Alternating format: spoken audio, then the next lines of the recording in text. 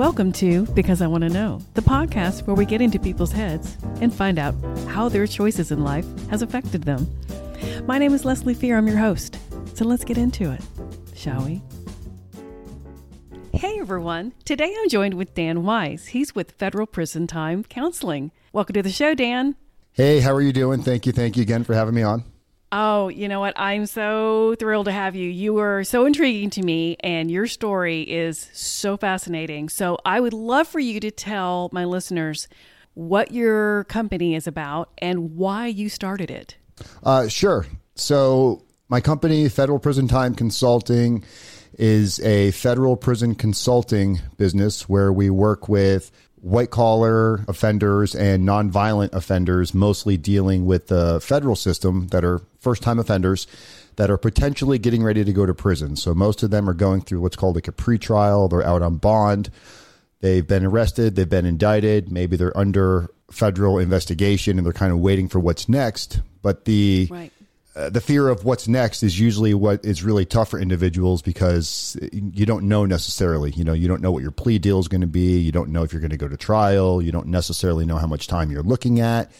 And that's the whole reason you started this company, because your background is you were convicted of a white collar crime and you had no clue. You had no one to talk to about what to do, where to go, what kinds of things were going to happen when you did go into prison.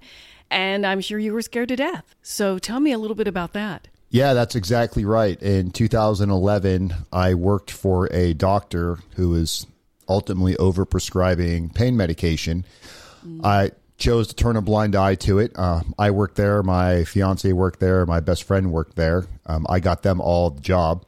And when the doctor got indicted, they came after everybody that worked there.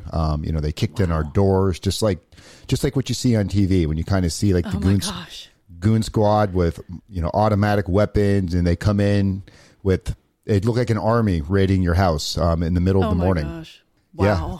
It's pretty terrifying. So I went through that whole process, and I'll tell everybody at the front of this that prison was the easy part. It was leading up to prison that was the actual stressful part. Wow. Is it because you had to wait a while to find out your fate, or tell me a little bit more about that too? Yeah, you're really left in limbo. So, either you're going to hire a private attorney or you're going to be appointed a federal attorney. And, maybe if we have time, we'll talk about that just for a minute because, sure. I went through both. I went through a federally appointed attorney and then ended up firing him and hiring a private attorney and ended up with the same exact outcome. But you imagine that you're going to get a much better level of service through a private attorney. But the reality is there's so many questions that you have when you're going through this for the first time. If you've never been to prison or been to jail or really have never been in trouble, you don't know what to expect. And when you start hearing, oh, well, you're probably looking at prison time. And when you look at like the worst case scenario, like if you're like, well, I'm going to fight this and go to trial, and you start looking at what that really looks like. And like my situation, if I had gone to trial and lost, I could have been facing, 20 years or more. Which is crazy. It's an unfathomable thought for a lot of people. I mean, for a lot of people, it's they can't even imagine.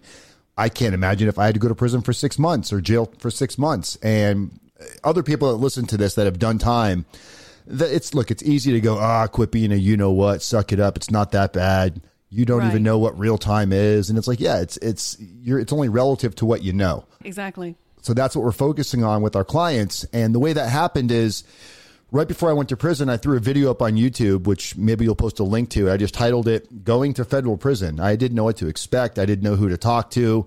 All of my friends, it was great. They all said the same thing, like, oh, the judge is going to see you're a good guy. They're not going to sentence somebody like you to prison. You didn't murder anybody. And I just kind of got tired of hearing that because I knew that wasn't the reality. And I wasn't looking for sympathy. I wasn't looking for somebody to tell me it's going to be all right. I just wanted to vent and not really hear anything. So right, exactly. Threw the video up on YouTube and came out of prison, and it kind of took off. We'll talk about that when you're ready to jump into it. Oh, yeah. I mean, you got like tons of hits on it, had no idea. And you're just like, what the heck? And it started blowing up and you're like, what? Yeah, a lot of people thought I was in prison going, all right, I got to set this business plan up when I get out and I'm going to become this prison consultant.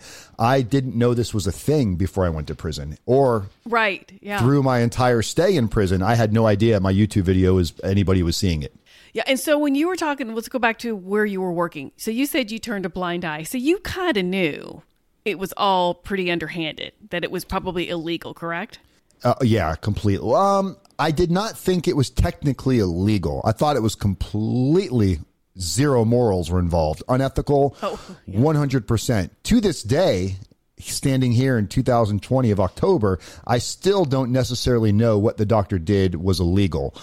But the government painted their own narrative, that picture. So basically, now the guys that I was working for definitely had some warning signs on these guys. I met them in Boca Raton, Florida.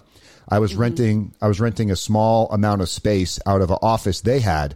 I had a small credit restoration business, and I was renting some space from these guys, and they were definitely very shady. They kind of reminded you of like a cheesy mafia movie. That was the type of demeanor and attitude these guys has. And one day, one of them came up to me and said, "Hey, we got a guy that wants to put some money into a doctor's office or a pain clinic in Savannah, Georgia, and he thinks you might be good as the office manager."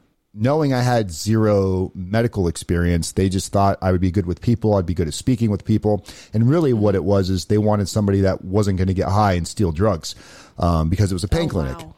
So they agreed to like bring me up there and train me with whatever medical information I needed. And they even let me hire my girlfriend as the office receptionist. They let me hire my best friend as the guy that would do like your triage, checking your blood pressure and doing the urine tests. And they said, we'll give you $10,000 a month, move you to Savannah, Georgia. Well, all of your expenses paid. And we'll even continue to pay on your condo here in Florida so you can continue to see your kids. And honestly, my business here in Florida was barely breaking even. And after I would pay individuals, there was sometimes no money left for myself. So it sounded like a great opportunity to free and clear $10,000 a month.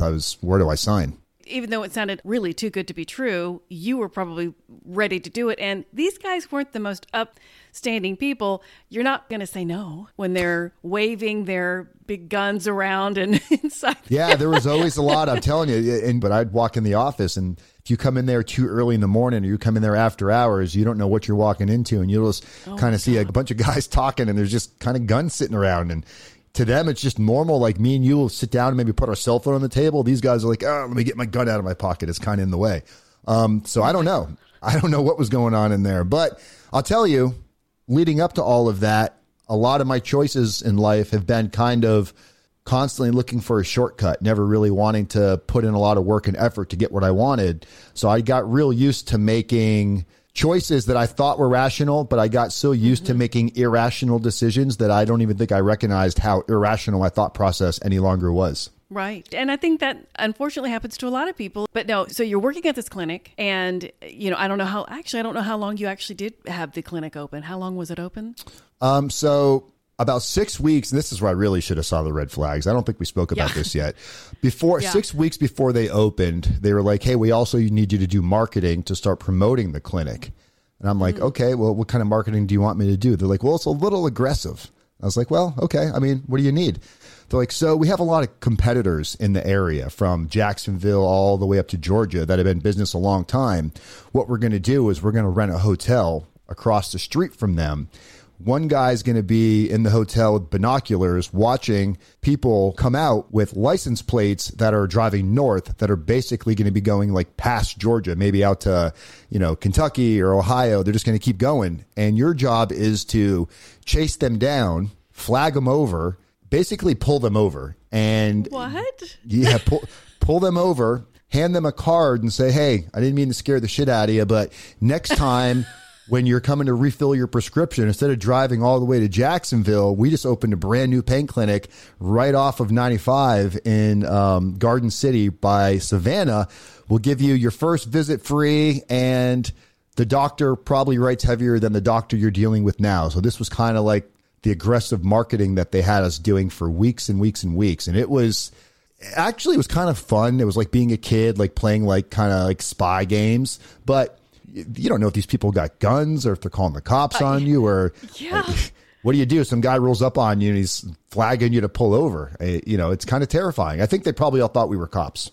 Oh, So, well, that's true because they knew they were doing things that. Oh, probably yeah. weren't yeah. So, so from that point to the time we actually opened, and we opened, I want to say it was, I'm so bad with dates. We were only open about 4 months before this whole thing came tumbling down, before the feds came in and just destroyed it. wow. Okay, so you have your best friend working there. He's doing triage. You have your girlfriend, fiance there answering the phones, and you're doing the managing of the actual office, right?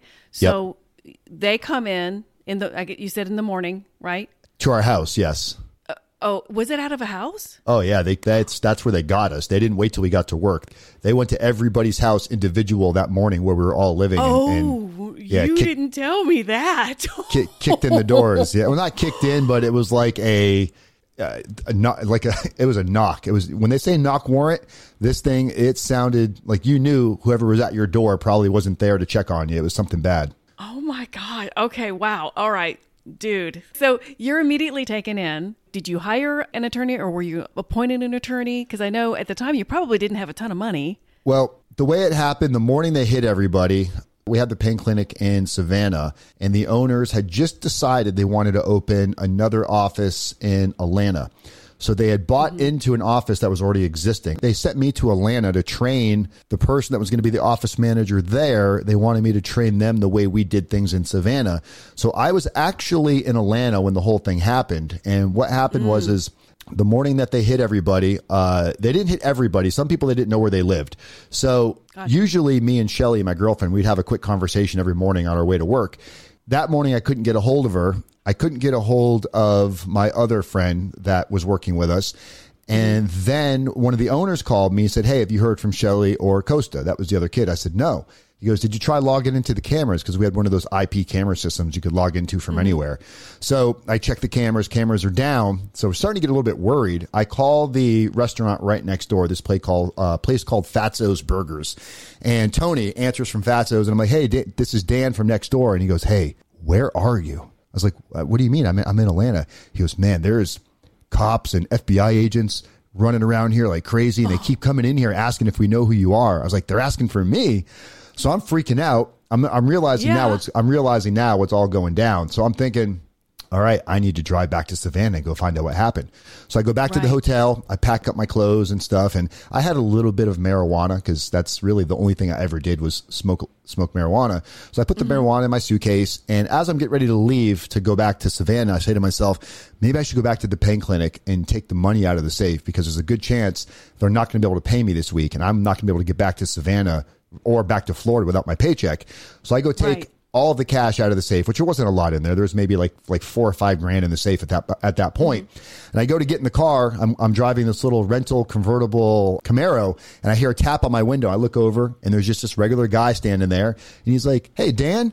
And the way he said my name, I thought maybe he was a patient from the other clinic that recognized me. As soon as I said yes, guns were drawn. DA, get out of the car, get out of the car. They got me out of the car, threw me in handcuffs. They had me sitting in the back seat of my car for whatever reason. They put me back in my same car, had me sitting there. And then one of the cops walks over and he's like, "Hey, we saw you throw that pill on the ground." And I was like, "What?" It's like, and I'm freaking out because I didn't throw a pill on the ground. And I was like, you're lying. I didn't throw anything on the ground. So they're going back and forth. And finally the cop goes, "If you didn't throw that on the ground, why is that sitting there right by your car?" And they didn't know where they were. They didn't know they were at another pain clinic. They just got a call from the local guys in Savannah, said, "This is the address. Go get them." So I'm trying to explain to them, this is a pain clinic. This could have been dropped from like one of a million different people. So ultimately they charged me with that. They find a little bit of marijuana in my suitcase and that they dropped the charge on. So they arrested me and brought me to county jail in Atlanta, which was just torture. Just the whole thing. I had to bond out. Then I had to get to Savannah and I had a warrant there. So I had to go to jail in Savannah and I had to bond out again, and then I finally got an attorney. This is when they appointed me an attorney and we fought it until they came to our house again. Now me and Shelly are living back in Florida, and now we've jumped forward about 2013.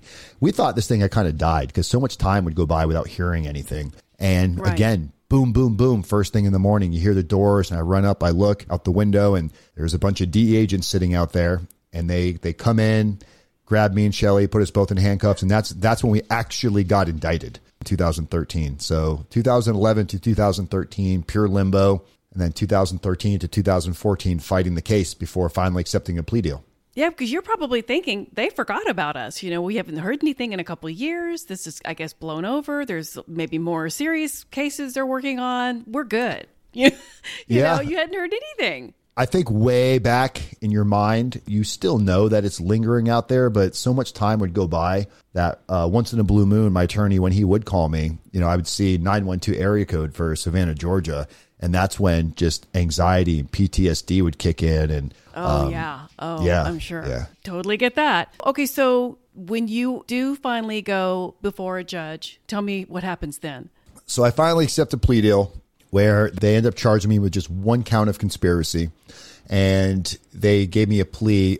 They capped my plea, meaning it was a max of 60 months. That's the most time that I could be sentenced to under this plea agreement. So when I actually went to sentencing, after I signed that plea deal, when I went to sentencing, the judge downward departed from 60 months to 42 months, which still to me felt like an extremely long time that I needed to serve. And then the judge gave me about, I want to say about 2.5 months, 2 months or so to self-surrender. And this gave, because once you get sentenced in federal court, you don't know where you're going to go right away. And unless you're sitting in county jail waiting, if you're out on pretrial like me, they'll let you stay out on pretrial or bond, basically waiting to self-surrender until you get designated. So I had to actually turn myself in on September 23rd, 2014 to the actual prison, which is Coleman Federal Prison in Middle Florida. Okay, well, we got to talk about the incident. The night before you went out with your buddies, you guys got a little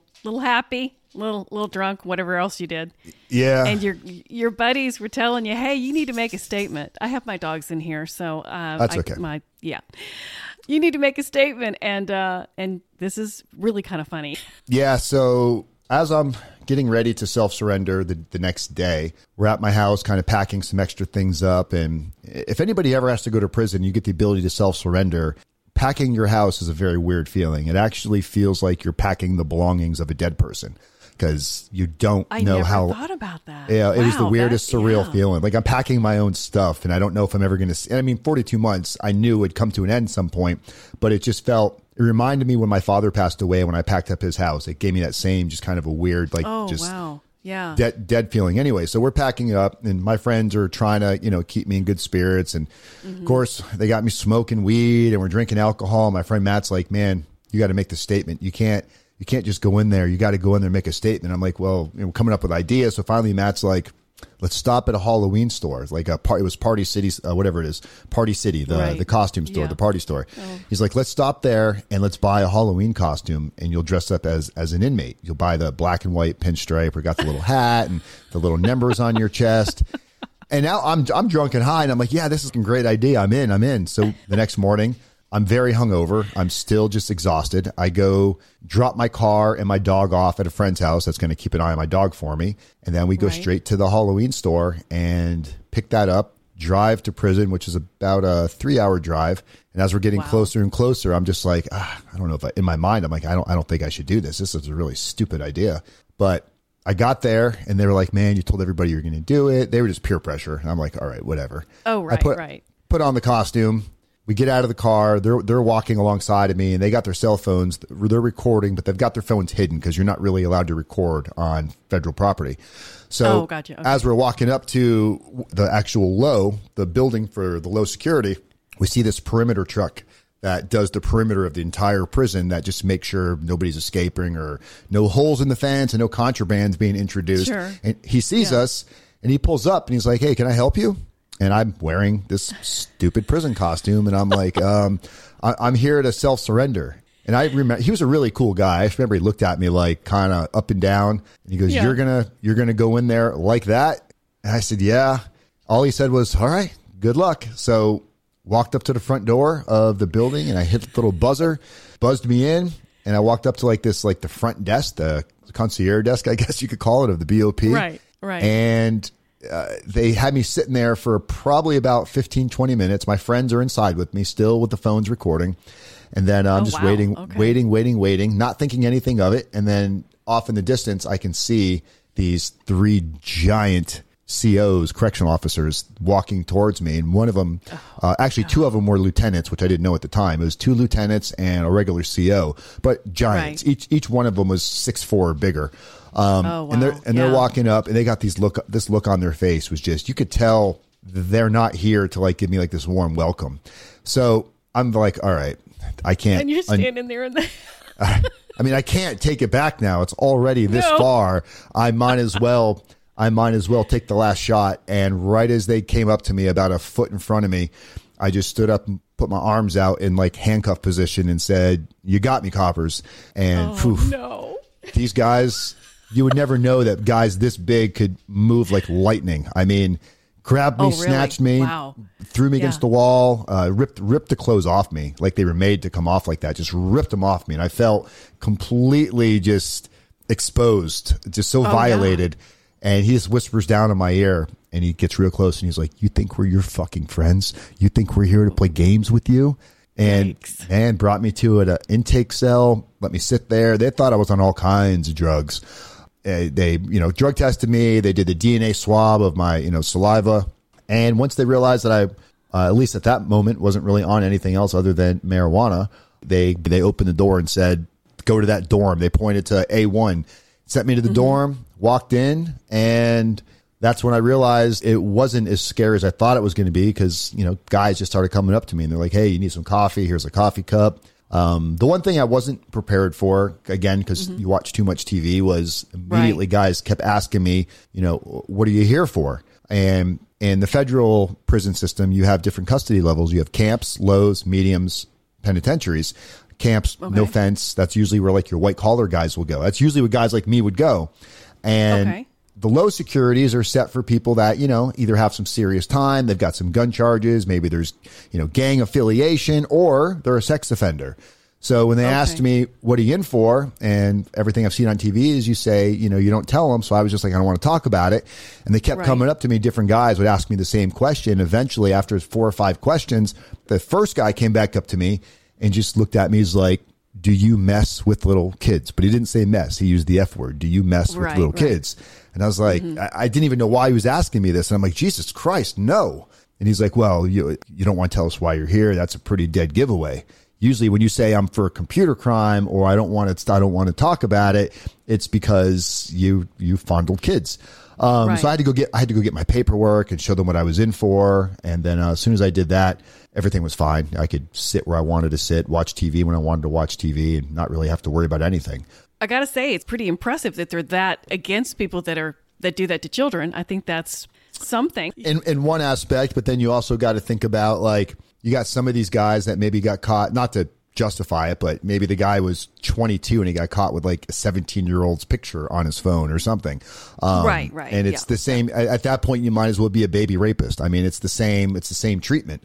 And then a lot of these guys that have those crimes, the sex offense crimes, there's no therapy. There's no programming really for them in the prison system because they're so ashamed to tell anybody that they get out with the same, whatever that issue that caused them to do that the first time, that addiction is still there. And a lot of these guys don't do a lot of time. They might get 3 to 5 years and then they're back out re-offending. So it's a very hard, I mean, I saw how these guys just kind of like had to keep to themselves, and you're a hermit crab for a couple of years, and it just looked so extremely rough. Wow. The ones that were convicted of child crimes and were really ousted by the other inmates. Oh yeah. And a lot of them had a look, to be honest. A lot of them, like, it's not something that I thought would be so stereotypical, but best way I could describe it to somebody that's never been through it. And you see a lot of these guys that look like maybe they live in a basement of their parents' house and they don't shower a lot. And they just, honestly, it's what a lot of these sex offenders look like. And a lot of them, they're not all there in the mind. Like, they haven't completely grown up. There's still something they're very scared, intimidated of everything, and just no confidence. So it seems like they feel like they relate better with kids, is the impression that I would get from it. No, it makes sense in that respect as far as mentally speaking. So you're there in prison and you were convicted 42, you said 44 months? 42. 42 months. But you didn't serve 42 months. So tell us about that and what you did to make it not so long. And this kind of leads into how the business started. So, getting to prison, I found out about a program called RDAP, RDAP, Residential Drug Addiction Program. And what it is, it's a cognitive behavior therapy program that is a 10 to 12 month program that you take once you're in the prison system. If you qualify for this program, and there is certain prerequisites you have to have that qualify you for this, but if you qualify for this, it can reduce your sentence by up to 12 months, depending on how long your sentence was. So for somebody like me, and because I did qualify for it, and I'll tell you in a minute why, but because I did qualify for it, immediately your good time comes off the top when you go into the BOP, the federal prison system, which is 15%. So you serve 85% is what you're going to serve if you do nothing else. Then RDAP, then when I completed RDAP, it took off another year. And then they also said, okay, your last 11 months of your prison sentence, we're going to have you do in a federal halfway house, which is going to be by your home, where you can go home on the weekends and you can go back to work. So once they deducted all of that time, it had me only actually in the prison system at Coleman for 13 months, which I thought was fantastic. Yeah. Wow. That is fantastic. Okay. So the thing is, you didn't know that at the time. You didn't know that if you entered these programs, it would help you. It would take off time, or if you did, you were told later, and you probably, it would have been nice to know beforehand. I'm assuming. Correct, and this is ultimately what led me into becoming a prison consultant. So we talked earlier how I had the ability to self-surrender. After I got sentenced, the judge said you have 60 days to turn yourself in. 3 days before I self-surrendered, I put a video on YouTube that I told you guys about. And when I got out of prison, I realized that there were so many things that my attorney could have done different. The problem is attorneys do not know. They mostly know nothing about after you get sentenced. They don't know about the prison custody levels. They don't know which prisons have the residential drug addiction program. And most of them don't even really know what qualifies you for the drug program. So in order to take the drug program, after you sign your plea deal and go in front of the judge and plead guilty, not your sentencing date, but just the day that you admit guilt. After that, you have an interview with U.S. probation, which is part of the courts. U.S. probation is going to interview you about your past, your criminal history. They're going to interview you about your mental health, your finances, and they also interview you about your substance abuse. They want to know if you have a known drug problem. So when a lot of guys that get in trouble, that are especially first-time nonviolent offenders or white-collar guys, you're doing this interview process. This could be years after you were originally arrested. You may have been on probation now or supervised release for 2 years. And they ask you, did you have a drug problem? And you automatically want to say no because you don't want yourself to look any worse, or you think somehow it's going to get you in more trouble. And the reality is a lot of people drink on a regular basis. A lot of people smoked marijuana on a regular basis. And a lot of guys even, prescription drugs, even if it was prescribed to you, if you were taking it for too long, you could have developed an addiction to this. Yeah. Mm-hmm. So by not telling this to the probation officer, when you get to prison and you go try to get in the RDAP program and you go talk to the RDAP coordinator and they go to look at your PSR, which is the report that probation officer generates. And if it says in there, defendant reports no alcohol or substance abuse, you're automatically going to be disqualified for that program. So knowing to share that information at the right time, realizing that it's not going to make your life any worse. If anything, it's going to help you, not just get the year off. But I thought RDAP was going to be a joke. I thought it was going to be this bullshit class, and it was going to be similar to like you get a speeding ticket, you go to driving school, you knock off some points, and you kind of tap dance your way through it. I had this grandiose mentality that I was going to do that, and this course knocked me on my ass because it had very little to do about drugs. This was about taking accountability for your actions, not justifying your choices, and you had to tell on each other. If I saw you take chicken out of the chow hall, I got to go tell on you the next morning in a morning meeting. So it's like you're forced to do all these really uncomfortable things that completely almost re-challenges what's made up your DNA to begin with for 10 months. And not everybody gets through it. A lot of people get kicked out of the program, and a lot of people actually quit the program. Oh, really? So, but you knew at the time, if you completed it, you'd have less time to serve, right? So you just stuck with it. Yeah. Oh, I thought I was several times. I thought I was about to get kicked out because I had come real close to making stupid mistakes and, just getting myself in these dumb little jams. And it's the story of my life, just making seemingly unimportant decisions. But you know what? I think obviously you're doing great now because now you're out. What was the date you got out? I got out October. So I went in September 23rd, 2014. I got released October 23rd, 2015.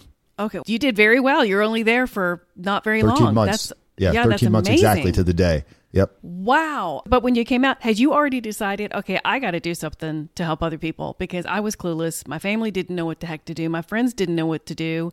I didn't know what I was getting myself into. Is No, that because when you decided? I didn't realize that so many people felt the same way as me. I had no clue. My idea when I came out was to go back to what I knew.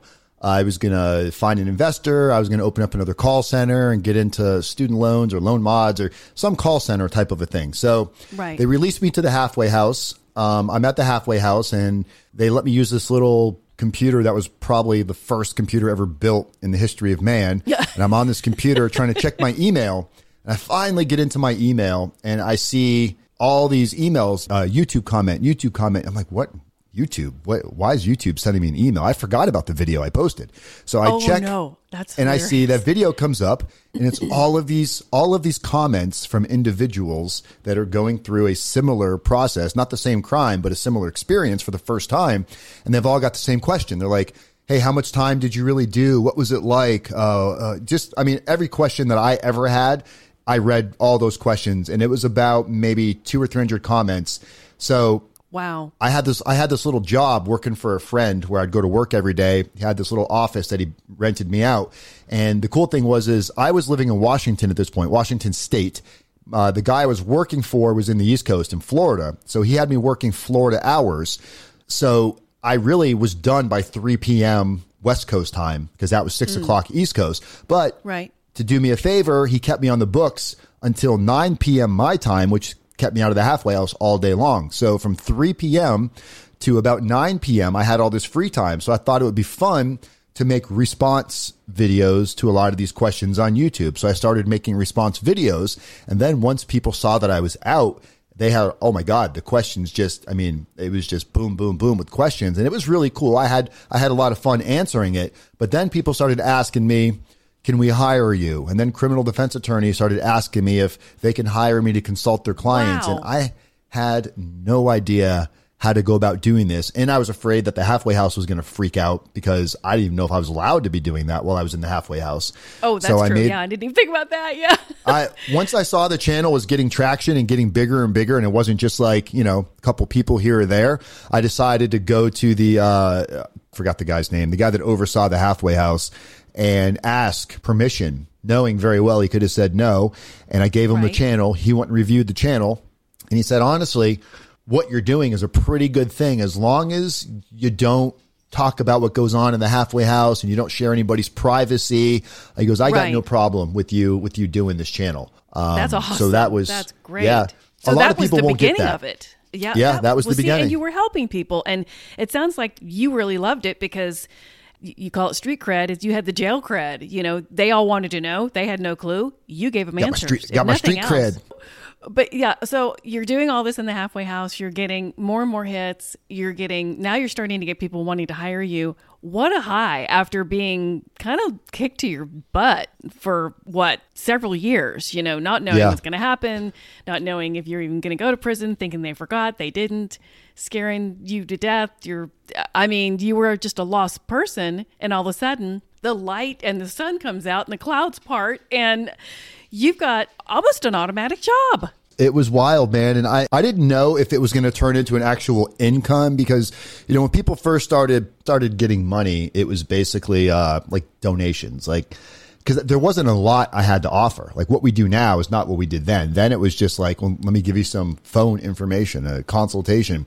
And at $50, $100, maybe somebody would really go all out and give me $500. But I never knew it was going to turn into a career until I really said to myself, this is like a second chance I have. And I've screwed so many things up in the past by moving too fast. Part of me wanted to quit my job right then and there and do this full time. But the reality is the money wasn't there to do this. So it would have forced me to become extremely desperate.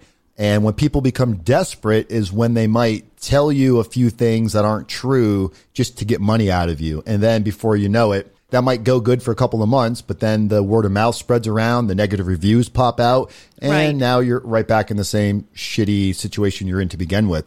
So I kept my job and I was doing this. And I remember telling my girlfriend when it finally got to a point where it's now bringing in like $2,000 a month steady. And my regular job was only bringing in a little bit more than that. And I told my girlfriend, but combined, it was like, $4,000 a month. I told her, I was like, I think I'm going to quit my job and do this full time. I remember her saying, do you really think this is going to work? She's like, are you sure you want to do this? And she was basically challenging me because she knows that I've not always had the best. She also went to prison. Shelly went with me, and we can talk about that in a second if you want to. So she knows what we had just gone through, and she was completely happy with making next to nothing without looking over our shoulders, wondering if the cops were going to knock on our door. So absolutely, yeah. She definitely she was scared to death. Yeah, she was concerned that I might get caught back up in old ways and start doing things the wrong way. I remember asking myself, being honest with myself, is she right? But I kept telling myself, if I do things for the right reason and don't force it and not really worry about how much money I'm going to make, everything else will kind of fall in place. And no, that's the right way to do it. Yeah. No, that's the right way to here we are in 2020, and there's other guys out there that do exactly what I do.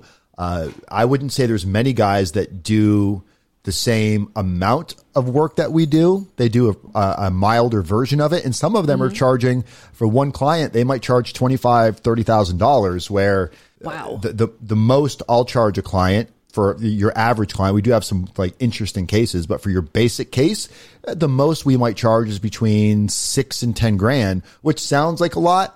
But we also work with these individuals throughout their entire prison experience. So while they're in prison, we're still with them. So we could be with somebody for several years before we're done with them. And we've hired a licensed life coach. We've hired a professional writer. We've hired a chemical dependency professional. We hired a gentleman that used to be an attorney that does a lot of legal work for us now to help review motions or create motions. So, there's a lot more mouths to feed now than there was before. Absolutely. Well, that's why you have to charge accordingly. If they're going to get the kind of service you offer, they're going to have a way better experience. And like you said, I'm sure my listeners are like, why would he have to hire a writer? And I know why, but you tell my listeners why. Yeah, great question, because I'm so used to saying it that I forget people wonder. So when I say hire a writer, it's not like we're going to hire some fiction writer to come in and like recreate who you are. So we'll take anybody. We'll take you for an example. You get wrapped up in a conspiracy or some kind of a white collar crime. You didn't pay your taxes or whatever happened. And you eventually find out the reality sinks in and you're going to go to prison for 24 months. And your attorney comes to you and says, hey, we need a personal narrative from you. That's going to be the letter that you're going to write that's going to go to the judge. And then we also need a couple letters from your friends and family, some people that can write some nice stuff on your behalf. You will get next to no guidance from your attorney, especially if you don't ask. If you don't ask for the guidance, the attorney won't give you any idea of what to write in the letter. If you do ask the attorney for some guidance, you might get some boilerplate template that they pulled off of the internet, written by somebody that's never gone through it, or maybe an attorney wrote it. And the typical outcome for most of these letters when you're dealing with first-time nonviolent individuals, white-collar individuals, is they really play the victim. And they don't mean to, but it's like if you've got kids, you talk about how hard this is going to be on your kids and please, Your Honor, give me a second chance. The real person you're sentencing here is my kids, not me. Or I have a sick mother at home, or I didn't really mean to do this. It's just all of this begging, pleading, I'm sorry. And at the end of the day, the judge has got the same statement already in his head. And he's just going to say to you, if you were so concerned about your kids, why weren't you thinking about them when you committed your crime? Absolutely. Yeah. And that's exactly what they're going to say. It immediately gets dismissed from it has no value. So instead of letting people go down that road, and this is what a lot of our video content, we have almost 600 videos in our YouTube library right now. And a lot of those videos are really talking about the reasons for the letters and why we talk about this the way we do. And instead of just writing your letter or telling you what you should write, Jenny, our creative writing coach, has actually created a series of very well thought out questions. We created an electronic format where we'll send it to the client and the client will send it to their friends and family. And the friends and family will click on the link and it'll be a series of questions of where your focus should be focused on. Instead of asking you what to write, we ask you for the questions. And once you answer those questions in good detail, then Jenny will take that and she'll go in and start crafting the narrative or the reference letters. And the final product is still your story, but it's cut out all of the bullshit and all the blowing smoke and expecting the judge to like all of a sudden realize you're not a bad person. You're not going to go to prison. We don't ask for probation. We don't beg for probation. We want probation. We want the judge to give that to you. But we found using the movie, I don't know if you've ever seen the movie, Inception. So the movie Inception, the whole concept of that movie is I'm going to break into your dreams and I'm going to plant seeds. I'm going to get you to do what I want you to do without ever asking you to do it. And you never know that I even wanted that from you. So creating that level of persuasion doesn't happen by accident. And then when they start working through our coaching process, they start really seeing the change in their life and how they're sleeping better at night and the anxiety is reduced. For months and months and months, this will go on while they're working with us. And in the end, after they're sentenced, they're still completely grateful, even if they didn't get any departing off their sentence, even if it's exactly what their attorney told them they were going to get. They will still all tell you it was 100% worth its weight in gold because I stopped wanting to kill myself and I stopped wanting to hop on a boat and fleeing the country because I realized it's not that big of a deal. Well, you gave them peace of mind, Dan. That you can't really put a price on that. Oh, we do. Well, you know what I mean? I mean, it is worth it. Really is. No, it really is. But at the end everybody's of the day, in different. Yeah. Everybody's in different financial situations and not everybody can afford, 5, 7, 10 grand. So when we do have these people that are really, really struggling financially, we find ways to work it out for them. And I would say that's really what separates us from a lot of the other competition. Other competition only goes after white collar because they know white collars probably got deep pockets and they probably spent several hundreds of $1,000s on their attorney fees. But there's nothing that they're going to do for their client that we don't do for our client for a reduced cost. Right. Now, you work with people outside of Florida. I know you're in Florida. You work with every... I remember you saying that in federal court, it goes across the states. It's the same rules. Federal guidelines, rules, regulations. It doesn't vary. Maybe very little, couple things here and there, but for the most, it's the same format across the country. Right. Okay. Gotcha. This is so fascinating to me, and I love your story. We talked about this earlier, too, and I asked you, are you kind of glad this happened to you? And I don't mean it because you went to, to prison. Nobody wants that.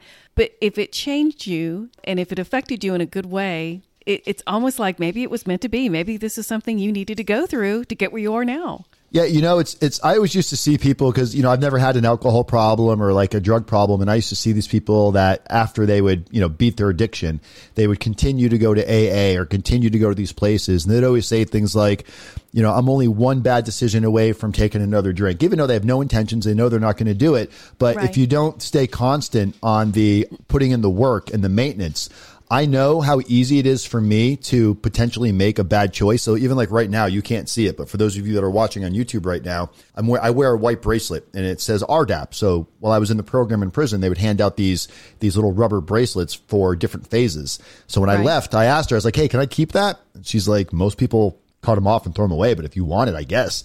She's like, what do you want to keep it for? I was like, it's a kind of every time I see it, it reminds me of what I went through to get here and how nothing is worth making that one quick little, shortcut when it can land you right back here. You can't see me nodding my head, but I am nodding my head. That's exactly exactly the frame of mind you need to be in. Good for you. Good for you. And that's doing this for a living, hearing people tell me their story day in and day out. That's also a constant reminder of, even like taxes. I've never paid taxes before. I've always been the kind of guy that's like, don't worry about it. And now reporting my income and seeing how much the government's taking from me, it's like, man, I could have changed to zero. I could have done this. And it's like, tax evasion. I see it every day. People don't go to prison for not paying their taxes. They go to prison for not reporting their taxes. Right. You can report your taxes and work out payment plans forever with the government. But the minute you lie about what you really made, boy, they are coming to your house and they are not leaving alone. But you know what, Dan? Isn't it kind of a psychology thing where when you start doing good, you are a better person? You know what I mean? You start feeling better about yourself when you're doing it the right way and you're doing it the legit way. Yep. I stopped lying to myself, and I've made some mistakes since I've been out of prison. I've had issues with other consultants that I allowed myself to get too wrapped up in the competition, and it's created, it took away time from the business because I had to deal with that. And it allowed me to get focused on something that wasn't important. So the only way you get through that is the minute you identify it, you have to go right back to the basics and go right back to what you were doing to get you back to the spot, and not give up, because you might fall down, but get up and just start doing push-ups or get back on the bike again. You're not going to come out of the gate knowing everything, and you're going to make mistakes along the way. That's how you learn. And it's probably a good thing that you went through that, just so you could learn even more and be better and do better. But you know what? I could talk to you for a long time, but I know you got to go. You're going out of town, boy. So tell everyone where they can find you on social media. I will put a link to your YouTube channel as well on my show notes, but tell everyone where they can find you. Sure. So most common place you can find me is obviously on YouTube. That's where my biggest format is. That's where this whole thing gave birth from. YouTube, I am RDAP Dan. That's RDAP Dan, or you can look me up under Dan Wise. Yes. Most social media, Facebook, Instagram, LinkedIn, I'm RDAP Dan or Federal Prison Time Consulting. My email, Dan at Federal Prison Time. My website, federalprisontime.com. Stop in, say hi. We do live feeds every single week on YouTube. So if you want to come see what we're talking about, give us a thumbs up. I appreciate it. Well, it's fascinating. And I am so thankful you came on my show, because I think this will be very helpful, if nothing else, interesting for people to just learn about. Nobody knows about this kind of stuff. It's just so interesting. So thank you so much for joining me. Yes. I love it. Thank you so much for having me on. I can't wait to do it again with you. If you like what you heard, please leave me a 5-star review. It'll help my podcast out, and more people will be able to listen. Also, I am a novelist and write paranormal romance. All my books are available on Amazon.com, so check me out. And you can also reach me on Facebook, Instagram, and Twitter. Thank you guys all for your support, and I'll talk to you next week.